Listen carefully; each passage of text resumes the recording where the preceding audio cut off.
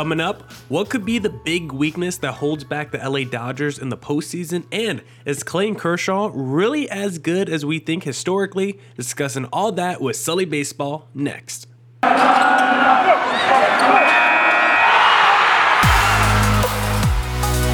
are Locked On Diamondbacks, your daily Arizona Diamondbacks podcast, part of the Locked On Podcast Network, your team every day.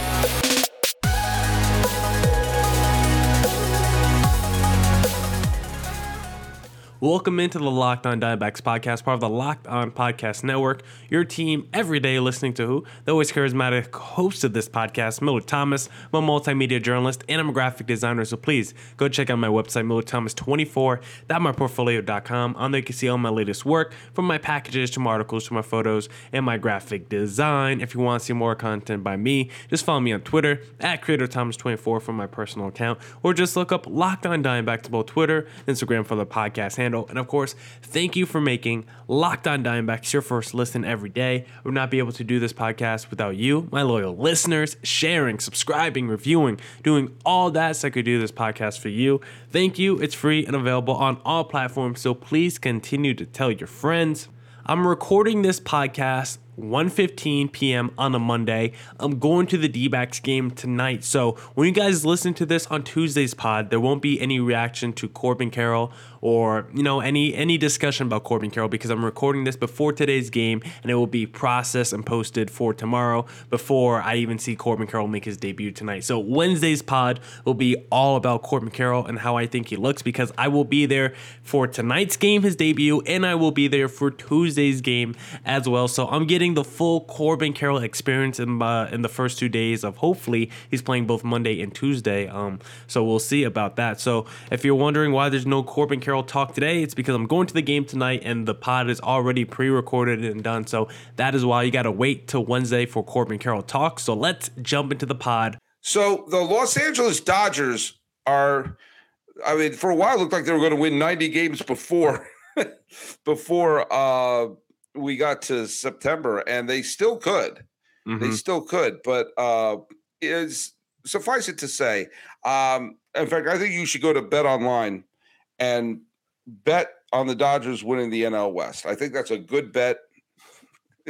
What you would get, exactly what you put back, you win nothing. You say, I bet $1. Okay, they won. Here's your $1 back. It's like you'll probably lose money betting on that. Yeah, you probably will. I don't know how betting works. But LA, LA is interesting because Walker Buehler's out for the year now. Craig Kimbrell, their closer, their nominal closer, has been, let's be fair and call him shaky, okay? Cody Bellinger, their one-time MVP, is batting he has a sub 670 OPS. Max Muncy, if you look at his stats and go, wait a minute, I thought pitchers weren't batting anymore. Oh, that's Max Muncy. Oh, that's interesting. Chris Taylor is not having a particularly terrific season. And yet they're a cinch to win 100 games. An absolute cinch. Partly because their lineup has Freeman, who is everything they would have wanted him to be. Trey Turner, who's everything they would have wanted him to be. Mookie Betts, who is not having an MVP season, but is certainly super productive right now. Will Smith, no, not that Will Smith, no, the other Will Smith has given them the pop. And look, I'm not going to be a slave to win-loss records because I think they can be deceiving. That being said, the fact that Tyler Anderson and Tony Gonsolin's combined win-loss record is 29-3 shows that they're at least pitching well enough to win the big games. Along with Julio Urias, those are your top three starters. All are, eating a ton of innings. All have ERAs sub 2.7. And guess what? Someone else with an ERA sub 2.7 is going to be coming off the disabled list. And his name is Mr. Clayton Kershaw, arguably the greatest Los Angeles Dodger of all time, if you're into WAR and sabermetrics. I still think any combination of Drysdale and Koufax takes that title. But the fact that Kershaw's lowest point of his place in Los Angeles Dodgerdom is the bronze medal at this point. Yeah, it's good to have someone like that back. And lest we forget, Kershaw was having a fine season before he got injured. You know, he struck out 88 batters in 85 and a third innings, only walked 15. His ERA was 2.64. He was having a good, solid season. Maybe not his typical Cy Young season, but you know, he's done very well. By the way, another former Cy Young Award winner, David Price, has found a really nice niche on the team as a super reliever, and good for him. Former Red Sox World Series champion, Mr. Cute and Cuddly. But the addition of Clayton Kershaw as it's essentially their number 4 starter for the postseason just kind of shows the intense depth that this Dodger team had. And while I've been singing the praises of St. Louis and of the New York Mets, it's tough to look away from this Dodger team. Yeah, Kershaw, Mount Rushmore of Dodgers, if we're talking the regular season, because the postseason stuff, I don't know what Clayton Kershaw, but hey, that's a story for another day. Let's talk about the positive Kershaw, because like you said, maybe not a Cy Young season this year, but still 85% of prime Kershaw, still a stud, still an all-star pitcher, and if he's your number 4, I mean, look, Kershaw in any other rotation is still a number 2, number 1 frontline starter for most rotations. If he's there with the D-backs, he's right there with Zach Gallen neck and neck as the ace of that staff, right? But with the Dodgers, they're embarrassment of riches. He's their number 4 starter. You're going through their lineup. You're going through the struggling players, right? The Max Muncies of the world. You also went through the highlights of the players, guys like Mookie Betts and other players who are performing well. The Dodgers lineup. One guy you didn't mention is someone like Gavin Lux, who was one of the top prospects in baseball, and he's batting .297 with an 800+ OPS. Like, despite the Dodgers having guys like Muncy and Chris Taylor struggling, they still have 6 dudes with 800+ OPS, and they still got someone like Joey Gallo on their bench who's since coming over as like a 900+ OPS. Like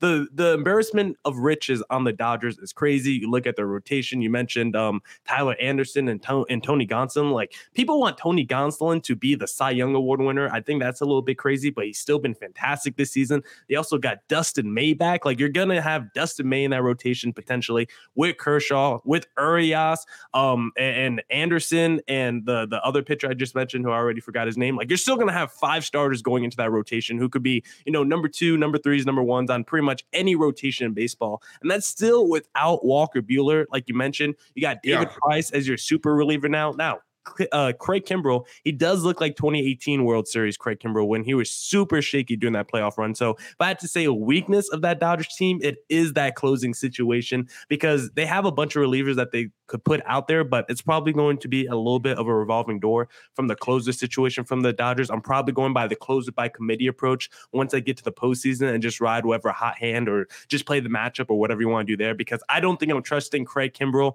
in a big postseason matchup. If you put Craig Kimbrell in those high leverage moments once we get to the postseason, I think that could be, that could be the acts of death for the Dodgers. That could be the thing that stops them. So if I'm the Dodgers, I'm not putting Craig Kimbrell in those situations. That's the only thing that gives me hesitancies about this team. But other than that, I mean, there's not really many weaknesses around this Dodgers squad right now. Yeah, the Dodgers might need to recruit a new closer once we get to the postseason. And if you're a small business needs to recruit people for your job, you need to head to LinkedIn Jobs, because as you gear up for fall, you need the right people on your team to help your small business fire on all cylinders. LinkedIn Jobs is here to make it easier to find the people you want to talk to faster and for free. Create a free job post in minutes on LinkedIn Jobs to reach your network and beyond to the world's largest professional network of over 810 million people. Then add your job and the purple hashtag hiring frame to your LinkedIn profile to spread the word that you're hiring, so your network can help you find the right people to hire. Simple tools like screening questions make it easy to focus on candidates with just the right skills and experience, so you can quickly prioritize who you'd like to interview and hire. It's why small businesses rate LinkedIn Jobs number 1 in delivering quality hires versus leading competitors. LinkedIn Jobs helps you find the candidates you want to talk to faster. Did you know every week nearly 40 million job seekers visit LinkedIn? Post your job for free at linkedin.com/LockedOnMLB. That's at linkedin.com/LockedOnMLB to post your job for free. Terms and conditions apply.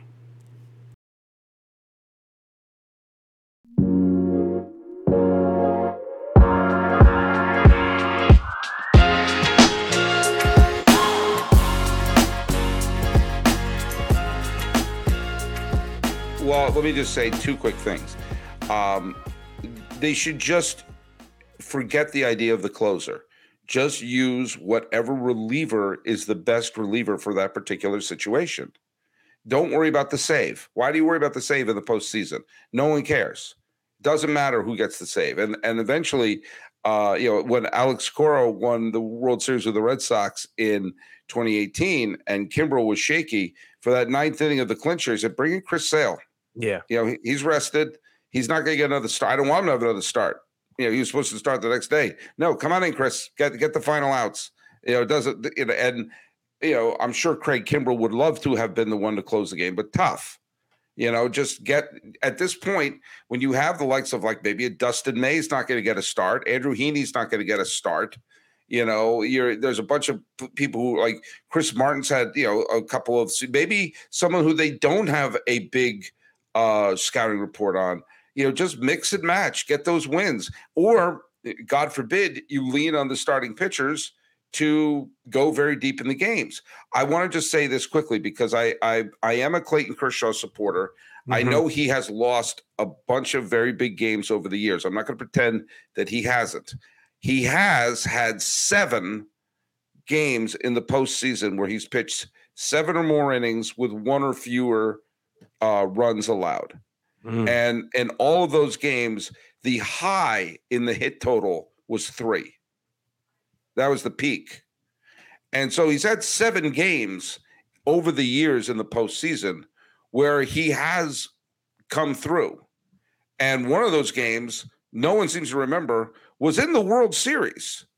In fact, if the Dodgers had won that World Series, there would have been an argument that Kershaw was the MVP. He came out of the bullpen and was dominant in Game 7. Pitching a bunch of shutout innings out in relief. The one game he lost was the one game where there was a trash can being banged, which is, of course, when you take a look at that Astros team, sorry, folks at Locked On Astros, the fact that they clobbered Chris Sale, they clobbered David Price, they clobbered CC Sabathia, they clobbered Clayton Kershaw, all these people who were dominant pitchers who suddenly looked like they were throwing batting practice. Clayton Kershaw dominated the Astros in Los Angeles and then suddenly threw batting practice in Houston and then went back to dominating them in Los Angeles. And we found out that they were doing something a little shaky. So it's cruel because that would have been his John Elway moment. That would have been his moment of like, you can't, there's nothing more you can say against me. And quite frankly, there was an argument for him to be the MVP of the World Series that they finally won, the COVID year. He pitched very, very well in that World Series, winning both of his starts. I think everyone in Dodgerdom would love to win a World Series that wasn't COVID related or shut down. I think they would love to be able to have you won a World Series with that weird year. They would love to be able to check off and say, yeah, we also won this year. It's this sort of, take any caveat off of the championship run that they've had. Yeah, I don't know if I want to get into a Kershaw back and forth with you. That's probably not the point of today. Oh no, that's not. And look at as I said, there are several games that in the postseason where he came up incredibly small, and the Astros weren't banging the trash can for every single one of them. Came up incredibly small the year he won the MVP against St. Louis in 2014. He came up small. There was when he came out of the bullpen and let up those 2 massive home runs in the potential clincher game against Washington in 2019. I'm not letting him off the hook for his postseason failures. I'm just saying that he has also had times where he has come up, and I just wanted to make sure that I'm cutting off the emails I'm going to get at the pass because he has had 7 games where if you look at those lines, that's what you expect from an ace pitcher. 7 or more innings, 1 or fewer runs, 3 or fewer hits. You would take that from anybody at any era. So 7 times he came through like that. So I can hear the Dodger fans who follow me starting to go tippy type. So I'm just putting this out. I'm cutting off the tweet at the pass. Well, you know what, Dodgers fans, you could tweet at me because he's made 30 postseason starts. If he only got 7 good starts under his belt, well, what kind of winning percentage is that? That's terrible. Dodgers fans, Clayton Kershaw, Peyton Manning, greatest regular season performers in their respective sports. But when it comes to the postseason, they're terrible. And that's my hot take. Well, I think here's what I think is where you have to be able to. I mean, like Kershaw's lifetime ERA in his 15 years, and he's won 192 games. He's pitched more than 2,500 innings to an ERA of 2.49, which is just terrific. Insane. And that same pitcher pitches to an ERA of 4.19 in the postseason. So his ERA is more than a run and a half higher in October.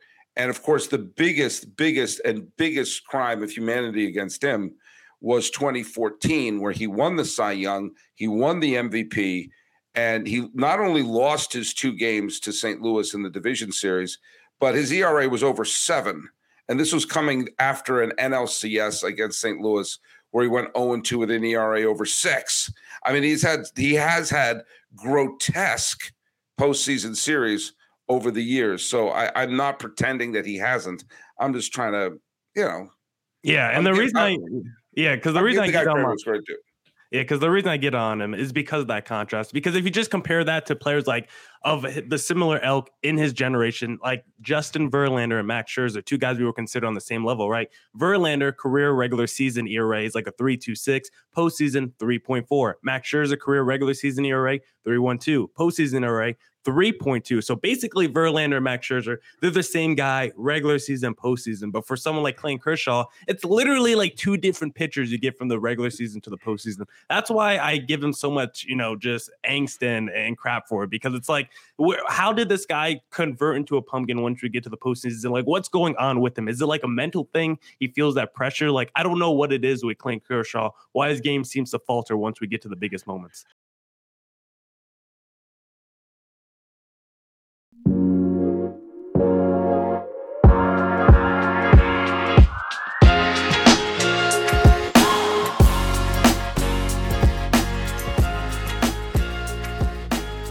Well, and you have to remember about that 2014 season is you had the greatest contrast that during the regular season, there's no getting around the fact that Kershaw was the best pitcher in baseball. He just was. His stats were through the roof. The Dodgers finished in first place. He won the MVP. But there was such a perfect contrast when I told you he lost his 2 games against St. Louis in the postseason.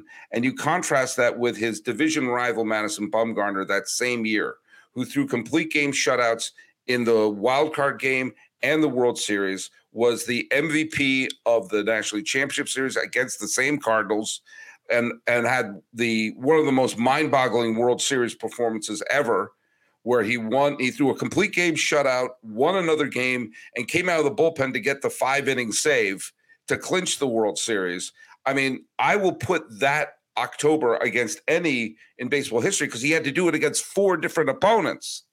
And so that you have that contrast of and Bumgarner had a fine season, but he wasn't a Cy Young winner. So it became and that was the year where it became so clear that Kershaw had the great regular season, but wet the bed. And the team that he wet the bed against, Bumgarner dominated in the NLCS and just cemented his own reputation as one of the great postseason pitchers of our time. No, that's interesting you bring that up, Sully, because I didn't realize this. Now looking back at it, Kershaw won the Cy Young Award in 2013 and then won Cy Young and MVP in 2014. So like you said, he's cemented as the best pitcher in baseball, arguably the best player in baseball at that time. But both in the 2013 and 2014 postseason, he's taken out by the St. Louis Cardinals, who absolutely clobber Clayton Kershaw. Right. And like you said, Madison Bumgarner goes in there and ends the Cardinals. So I wonder if the Cardinals doing that kind of work against Kershaw when he's having those incredible all-time regular seasons, if that just, invites ghosts into his head and just kind of messes him mentally for the rest of his postseason career, where he's like, you know what, maybe I'm not as good as I thought I was because I'm an MVP in the regular season, and then I face the St. Louis Cardinals team. They just absolutely destroyed me in the postseason. I mean, he won 3 Cy Youngs in 4 years, And you could have made the case the year he didn't win. That was the year that R.A. Dickey won with the Mets. Kershaw arguably was better, but R.A. Dickey was the better feel-good story.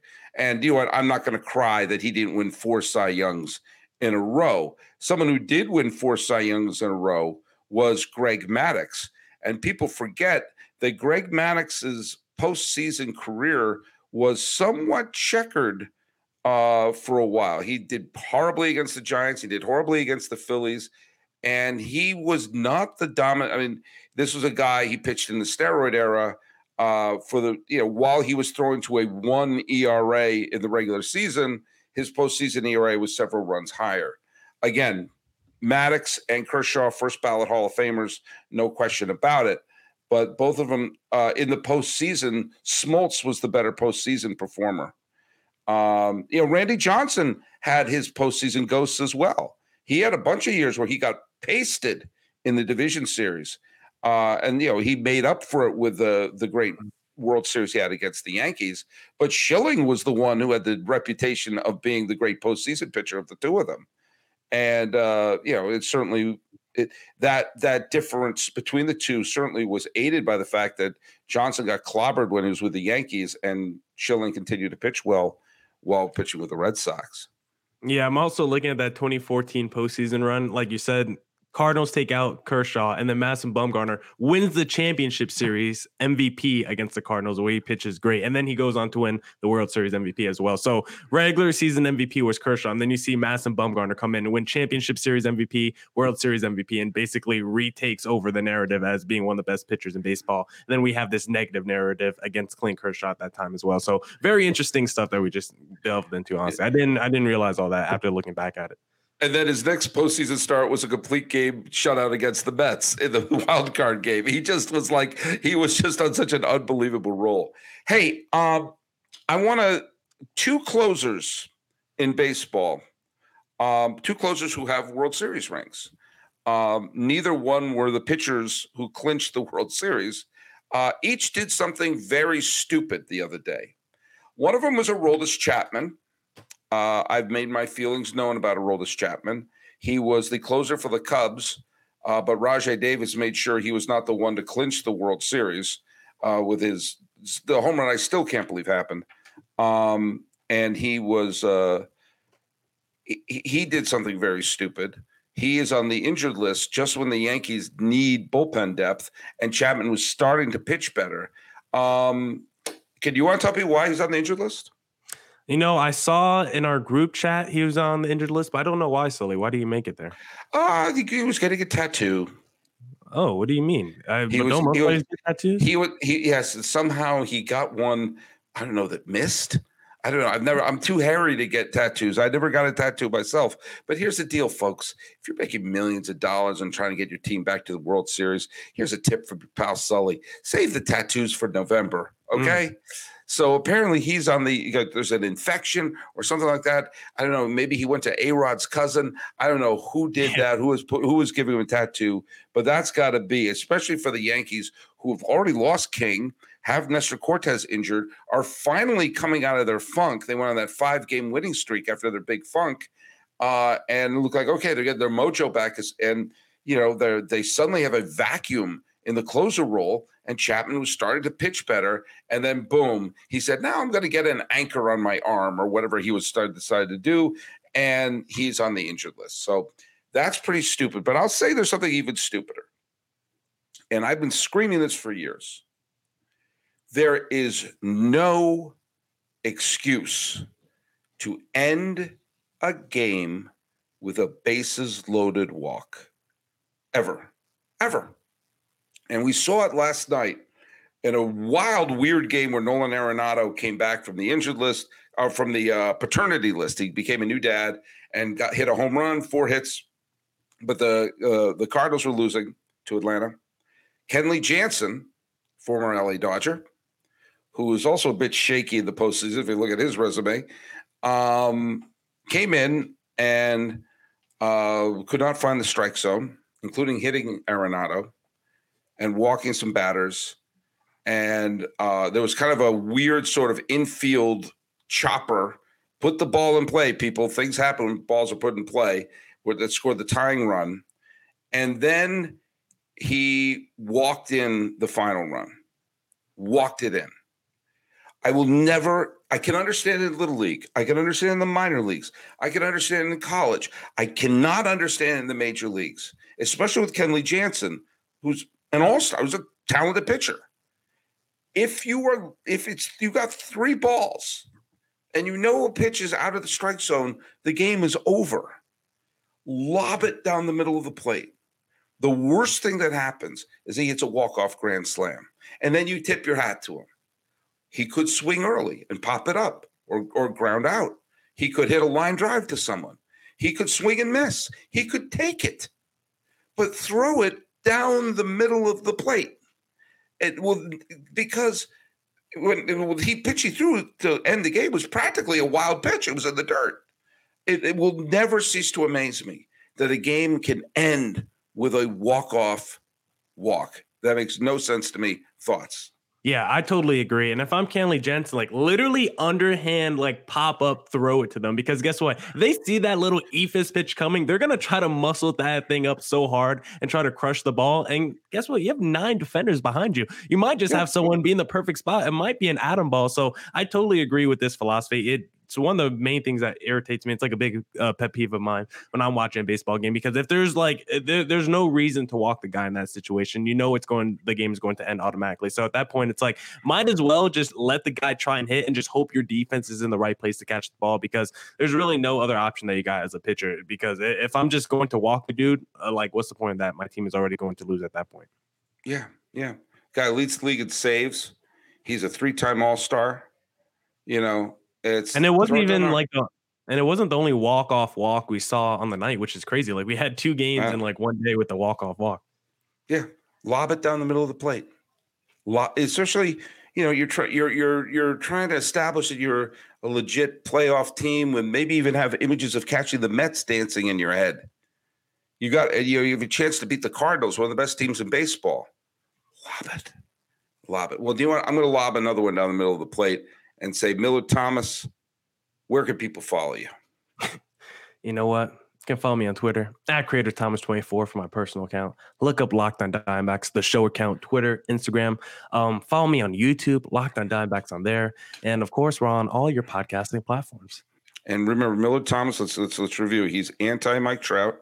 Yep. He's anti-Willie Mays. He's anti-Clayton Kershaw. Yeah. You can follow me at Locked On MLB Pods on Twitter and on Instagram. I'm your pal Sully. I'm at Sully Baseball on Twitter, Sully Baseball Podcast on Instagram. Giving you a salad bar of topics and talking about people from Willie Mays to Kenley Jansen and everyone in between. This has been the Locked On MLB, Locked On Diamondbacks crossover for the 29th day of August, 2022. I'm your host, Paul Francis Sullivan. Please call me Sully. That's Millard Thomas. Call him Creator Thomas24, at least on Twitter. Hey, let's fist bump. That's it for this edition of the Locked On Diamondbacks podcast. Come back tomorrow for more Diamondbacks news coverage and insight. On Wednesday's pod, we'll talk about the Corbin Carroll debut. I will be at Monday and Tuesday's game, as I mentioned, so we're going to have great insight there. Thank you for making Locked On Diamondbacks your first listen every day. I could not do it without you. Make your second listen of the day, though, Locked On MLB with our pal Sully Baseball, who just listened to Walking Baseball Encyclopedia, so go check him out. Come back tomorrow. As always, stay safe, stay healthy. Deuces.